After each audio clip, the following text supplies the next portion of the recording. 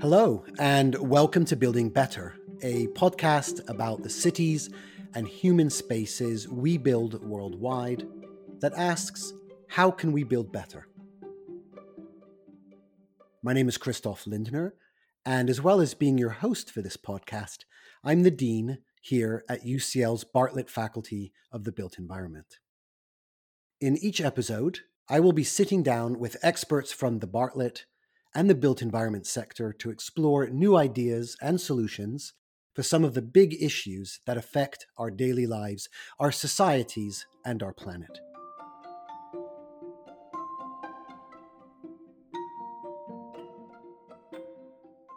To our returning listeners, thank you for joining us for Season 3. To our new listeners, welcome. And if you enjoy this episode, you may want to listen to Seasons 1 and 2, which you can find wherever you're listening to this podcast.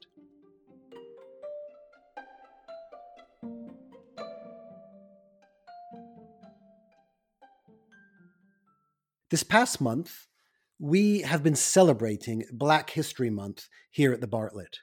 And we've been doing that through talks, workshops, and our series, Black Perspectives in the Built Environment, which explores architects, researchers, and activists who have shaped both the world around us and the Bartlett itself.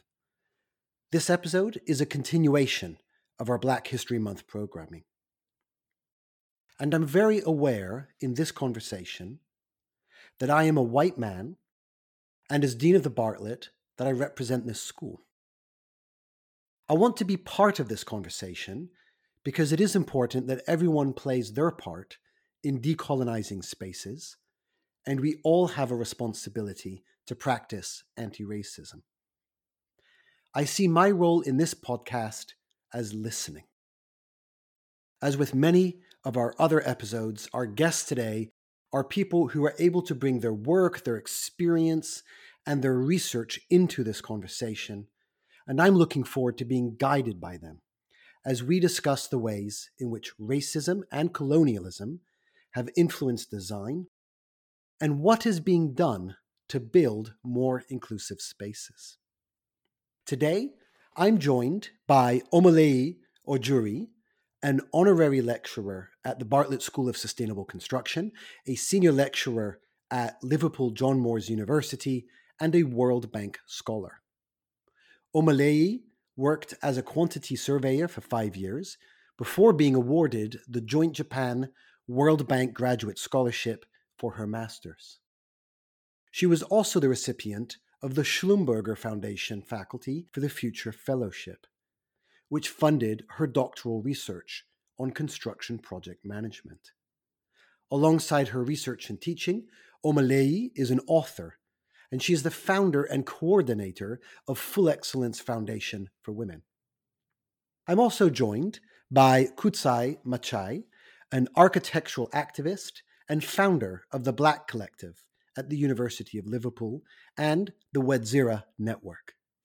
She hosts workshops and talks that share Black history and challenge the existing erasure of Black contributions to the built environment.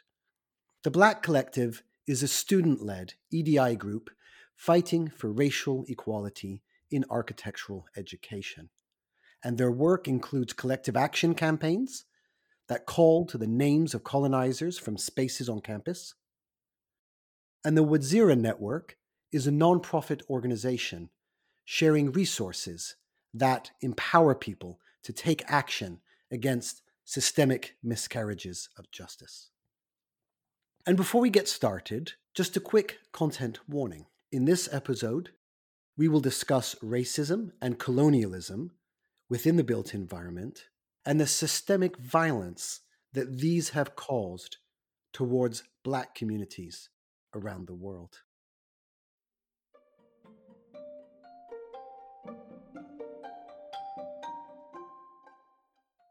So as a starting place, I want to ask both of you, what for you is the legacy of racism and colonialism in the built environment?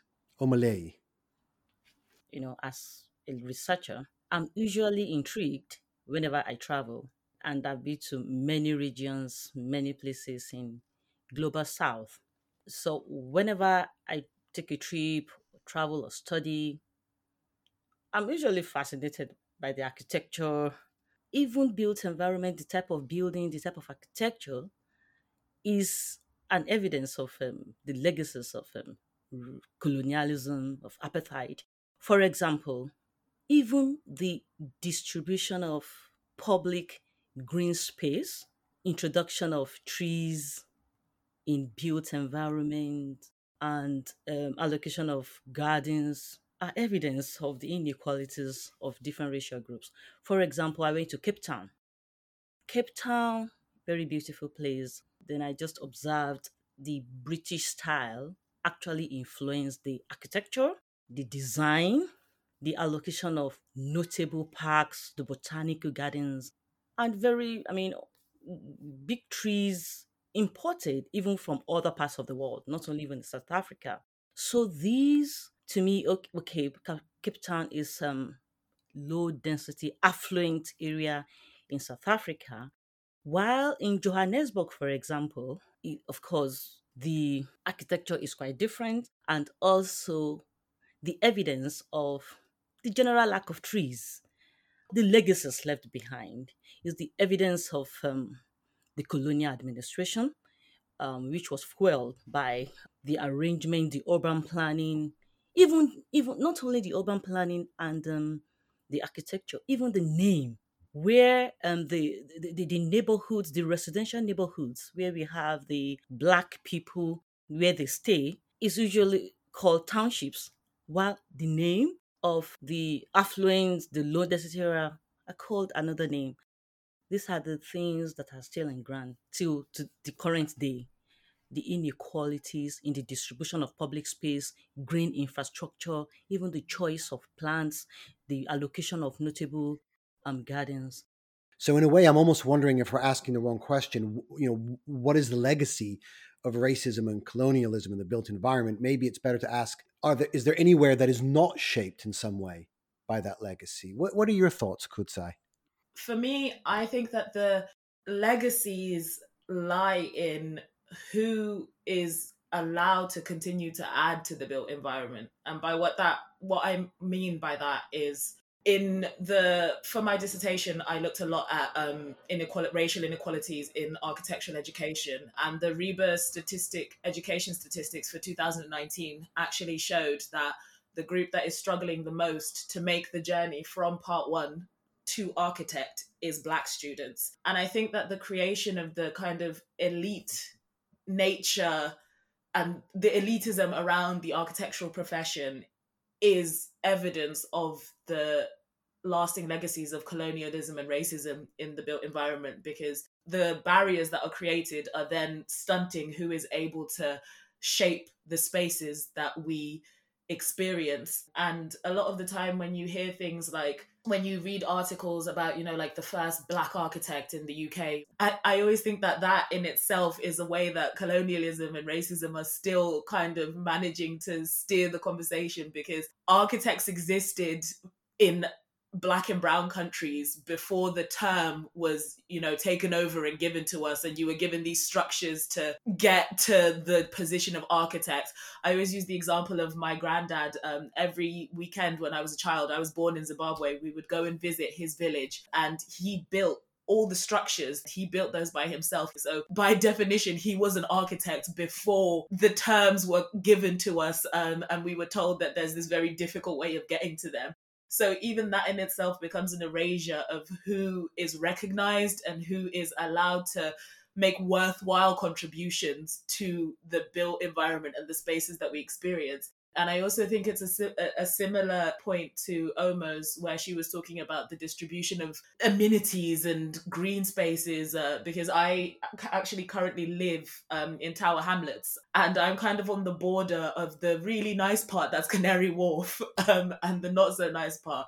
And I always notice that when I go to the really nice part, that's Canary Wharf, the faces a lot of the time are white, and I feel uncomfortable in those spaces because I feel like I don't belong there. But if I go, the other way, where it's dilapidated and run down and, not as well looked after, all of a sudden the number of Black and brown people that I see increases, and immediately I feel more comfortable in those spaces and I'm not questioning my position in those spaces. So there's still this kind of feeling of not belonging that's been created by spatial hierarchies and the distribution of things like amenities and green spaces. Absolutely. In what other ways is, in your experience, racism perpetuated through the way that we build, design, or act in spaces? As a student, I studied at the Liverpool School of Architecture for all 5 of my years, both my bachelor's and my master's. And all of the contributions to architecture from Black architects that I know about now as a master's graduate, I taught myself. So in my 5 years, there was never once a point where a precedent by a Black architect was given, or we studied spaces created by Black architects. Even the study of architecture in, Africa, the Caribbean, and places like that. I think we had one lecture once in second year. So if we're actively erasing Black people and their contributions, what we're saying is that automatically there's this good architecture and bad architecture. And a lot of the time, what's good and what's worth noting and what's worth copying and what's worth looking at is done by middle-class white men. And it always boils down to, for me, the diversity that's within the profession. If you don't have people who look like me designing spaces and have experienced the things I've experienced designing spaces, then you're never going to get spaces that speak to everyone. We're continuing to perpetuate this racism within the built environment. It does come down to what we're teaching and what we're saying is worth teaching. Even going back to things like learning about, the ruins of the Colosseum, which is always, amazing, and being told to go and see them. But I'm from Zimbabwe, and the ruins of Great Zimbabwe, I actually wrote one of my third year essays on them. And I wasn't able to really find anyone to give me guidance because they didn't really know anything about them, when they're equally as impressive in terms of what they are, what they mean historically. But it's this constant erasure of contributions by a certain group of people that continues to perpetuate the idea of kind of importance for one group and not for others. And I think that then bleeds into every single aspect of what we design, how we design, and it continues to push a narrative that is very skewed. Yeah, there's some very powerful links between what you're both saying about historically and even currently the erasure of certain identities, certain geographies, certain histories, and then how to move forward. We need to create more presence, more visibility, more representation. Do you have examples of projects or people that are actually making a positive difference in the built environment, creating more visibility, presence for Black people, a way that you find inspirational or transformative? Okay, 2020, I was supposed to pick up a module to teach management theory and practice, and it involves leadership in built environment and all that. So when I picked up this role, I decided to have a check on what other previous module leaders had worked on, just to have an idea. And pleasantly surprised, because now you are talking about positive aspects. That okay, the module leader wasn't Black. Then I went through the slides, then I saw the extent of the inclusion of different racial groups in his lecture notes. I didn't tell him. Actually, I'm saying this here, but I was like, wow, this is good, trying to explain this using that slide. Of course, in my own preparation for my lectures, I would have been very inclusive. But even for the fact that a non Black person did that, that was very impressive to me. So, meaning that there was that intention, to really make his lecture all encompassing, to be inclusive, because the audience is actually global. Kutsai, are there any examples that you would point to? I think for myself, sadly, I haven't seen any examples within the current landscape when it comes to the schools of architecture and the practices that exist in the UK. People are trying, and they are things that are being done, amazing things that are being done. I actually did, when I did my dissertation, I did a study of what was being done by schools across the UK to combat racism, and UCL actually came out on top. And there are other schools like Oxford Brookes who have, I believe, a celebrating Black excellence program for students.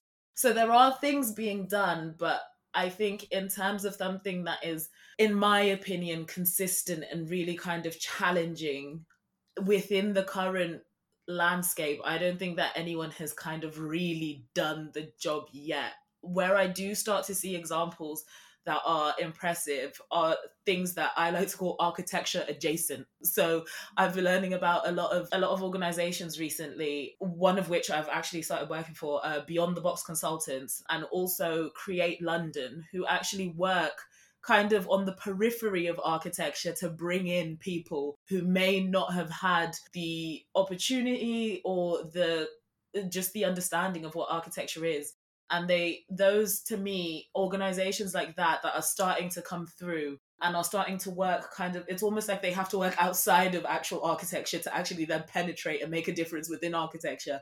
Because architecture, the way it's set up, and this systemic nature that we talk about, it's so difficult, I think, to actually make a difference within the profession that you kind of sometimes have to take a step out of it. And work being done by organizations like this, for example, one of the projects that I'm working on at the moment is called the People's Pavilion. And what it actually does is it encourages young people in 7 boroughs of East London to come and design a pavilion that eventually they'll see the winning one being constructed in full, and they'll program events to happen in this pavilion. So, and I think that's where you're starting to make a difference, where you start to tackle it before people are going into university. Because a lot of the time, once they're in university, people like myself, once we're in university, it's almost too late to start to tackle it, because you're already thrown into an environment that you're uncomfortable in, and you're kind of really having to fight constantly to get to the end result.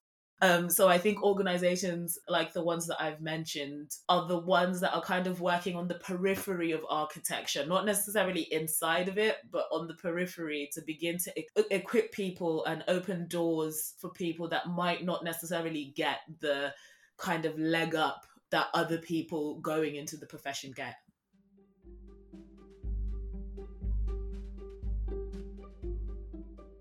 Right now, we are celebrating Black History Month.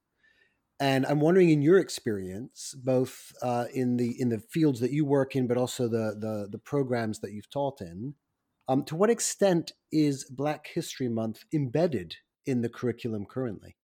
I feel that is not enough. It's not enough because, it should be embedded into, all year round curriculum framework. I'll still get to the built environment, but I just want to say that it is something that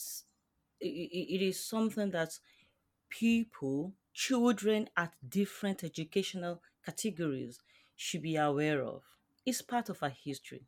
The earlier they get to that, the better. Even before getting to the university, to embed it into national curriculum framework. Students should learn about it right from reception, if it's possible, and I know it's possible, nursery, A levels, and all that. It makes the work easier by the time they get to the uni.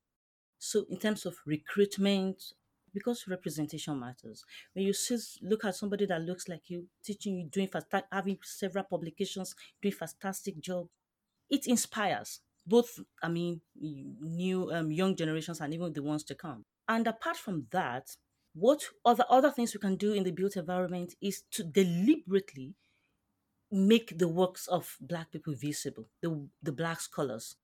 We have the reading list, the books to be read. There are amazing books out there, produced, published by Black people. That is, meaning that the first thing is to be conscious. I'm going to do this. I'm going to include this in my reading list, and also different cases, different projects handled by Black scholars in the built environment can be cases to be studied. So these are some of the things we can do apart from recruitment, deliberate effort of putting the work of Black people visible in reading lists, making their cases studied, and many more. And I think that the curriculum in architecture has such a long way to go. Being at the Liverpool School of Architecture, like I said, I can only ever remember learning about West African architecture once in second year. And the lecture itself was actually taught by a white man. So we were learning about West African architecture, but through the lens of a white man. And I think it goes back to what Omar was saying about representation and recruitment, because I very much struggled in my undergrad because there were no Black tutors. And in my 3 years of undergrad, I had no Black people coming in to critique my work. None of the critics looked like me. So that really led me to start to question my place in the profession. And I actually took a year out to try and figure out whether or not I actually belonged here, because I really struggled with the idea of not seeing anyone who looked like me. And then the issue with that I began to have with things like reading lists was that everyone seemed to just be copying and pasting the same 3 books on race. Every time I asked anyone about, what was good to read about race, I would just be recommended, the UCL Race in Space. And then if I wanted anything other than that, no one kind of had anything that they could suggest to me outside of that. So it felt like there was kind of this effort being made to decolonize but it was a very surface level, where it was like, we'll put 2 books on the reading list and we'll maybe mention one of David Adjaye's projects in a lecture or a tutorial, and that's it. It was like pulling teeth trying to get people to recognize contributions by Black architects, to recognize books or projects by Black architects. For me, actually, I will always say that the thing that got me through my master's was the new head of school who was appointed. Professor Ola Uduku was appointed in 2020 when I was starting my master's. And for me, seeing her every day really made me believe that I could get to the end of the course. And she was the only Black person in staff, but she was someone who looked like me, had experience like me. I could talk to her about things that I was interested in. And I finally felt like I had a place, and I finally felt like my interests in architecture were valid. And I had someone that I could kind of look up to, who could say to me, if I did it, then so can you. And I think it's within the curriculum, it's never going to change until we get, like Omar was saying, an influx of diverse staff who can then push that material in an authentic way and really be role models to people who need that so desperately. How do we do that? So what are the impediments? This conversation has been going on for many years. Why are we not making faster, deeper, more meaningful progress? I was doing my PhD. Then I came across an advert. I was not even planning to apply because it was in Australia. I wasn't planning to move to Australia, but I was very surprised that things like this happen. Melbourne University in Australia, School of Design and Construction.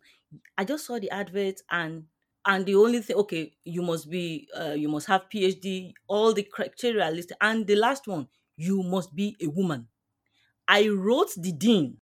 So she had a mission that her faculty must be 50% men and women, equality.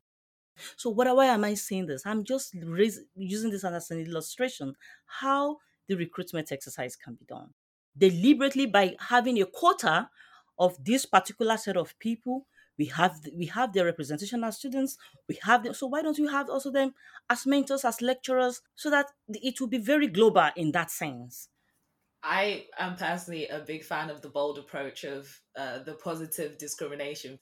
But I think that there are several things that I think need to be tackled. First, I think it's acknowledging that a lot of the school environments that we have created are not ones that Black professionals want to work in.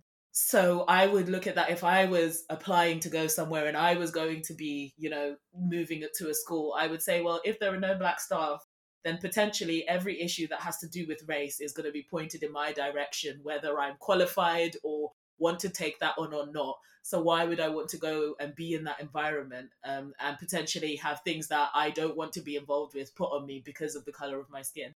So I think it's important for schools to begin to acknowledge and to just take stock and look around and say, is this an environment that welcomes diverse individuals and more to the point, Black people?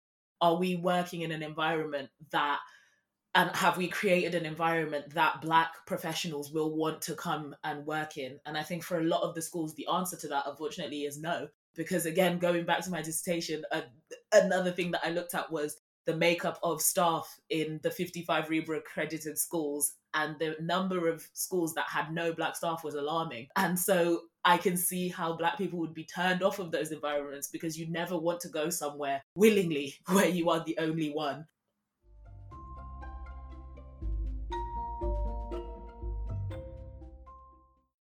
So this podcast is called Building Better. And before we wrap up, I really want to ask both of you to look towards the future, think 10, 15, even 50 years ahead. And what are your thoughts on what we need to do in order to build better in our world? So how to build better society has to start from to say the truth and to use our voice, to keep talking about it, to keep talking about colonialism, to keep talking about how it's affecting built environment, how built environment is used to perpetuate it when you go to a country, a former colony, and this is what you see, and how we can move beyond that. And of course, we have talked about that in our different jobs, different vocation, to ensure that Black people's works, achievements are visible deliberately, intentionally. So we use our voice, we ensure that we have deliberate strategy to make our workplace inclusive. And it is from inclusion that we'll have innovation that will help to address various problems and build sustainable society. Thank you, Omo. And Kutsai, what are your thoughts? Looking towards the future, how can we build better? I think that in order to build better, the onus needs to be shifted for who's responsible for solving a lot of the problems. Because I'm not bothered by conversations. I will talk and I will educate, but what I don't have kind of the energy or time for anymore is conversations that go nowhere. And I think that's what a lot of practices and institutions are doing, is they keep on encouraging conversations that then go nowhere, when most institutions and most practices have more than enough resource to begin to facilitate positive action.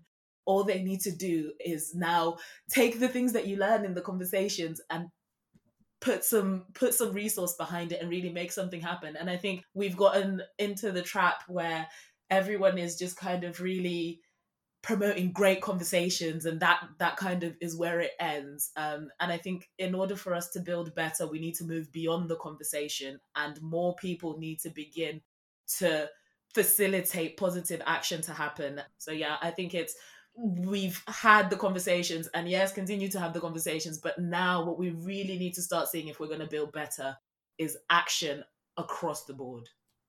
Kutsai, I think that is the perfect note on which to wrap up our conversation, a powerful, a compelling call to action.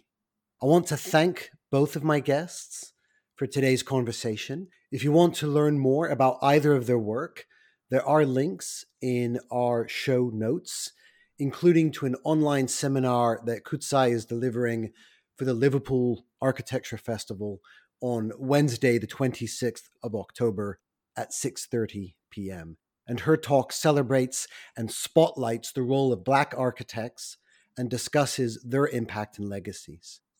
You can also find a link to Omoleya's book, Breaking Stiff Boundaries, which is about a woman from the Global South and the challenges she faced in pursuing a doctoral degree at an elite global research university. You have been listening to Building Better, the Bartlett podcast. This podcast was presented by myself, Christoph Lindner, and brought to you by the Bartlett, UCL's Faculty of the Built Environment. It was edited by Keris Bradley and featured music from Blue Dot Sessions. I was joined today by Omaleyi Ojuri and Kutsai Machai. If you would like to hear more of these podcasts, subscribe wherever you download your podcasts or visit ucl.ac.uk/Bartlett/Building Better. And of course, you can follow us at the Bartlett UCL. See you next time.